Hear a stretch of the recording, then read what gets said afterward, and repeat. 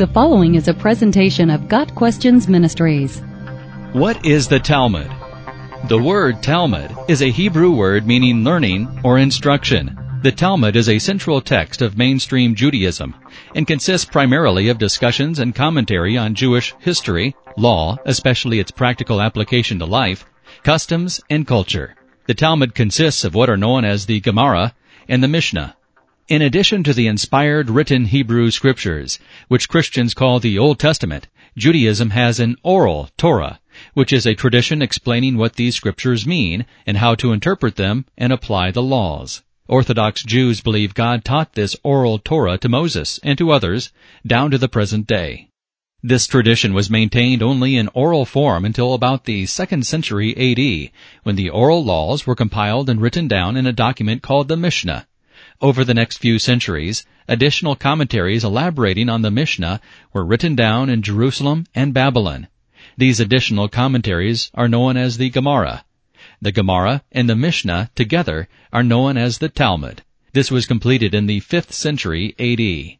There are actually two Talmuds, the Jerusalem Talmud and the Babylonian Talmud. The Babylonian Talmud is more comprehensive and is the one most people mean if they just say the Talmud without specifying which one. The Talmud is not easy to read. There are often gaps in the reasoning where it is assumed that you already know what they are talking about, and concepts are often expressed in a sort of shorthand. Biblical verses that support a teaching are often referenced only by 2 or 3 words. The Talmud preserves a variety of views on every issue and does not always clearly identify which view is the accepted one. Christianity does not consider the Talmud to be inspired in the same sense that the 66 books of the biblical canon are God-breathed, 2 Timothy 3 verse 16. While some of the teachings from the Talmud may be compatible with biblical teachings, the same can be said for many different writings from many different religions.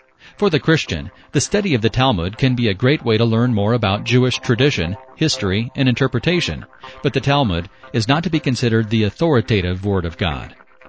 Got Questions Ministry seeks to glorify the Lord Jesus Christ by providing biblical answers to today's questions. Online at GotQuestions.org.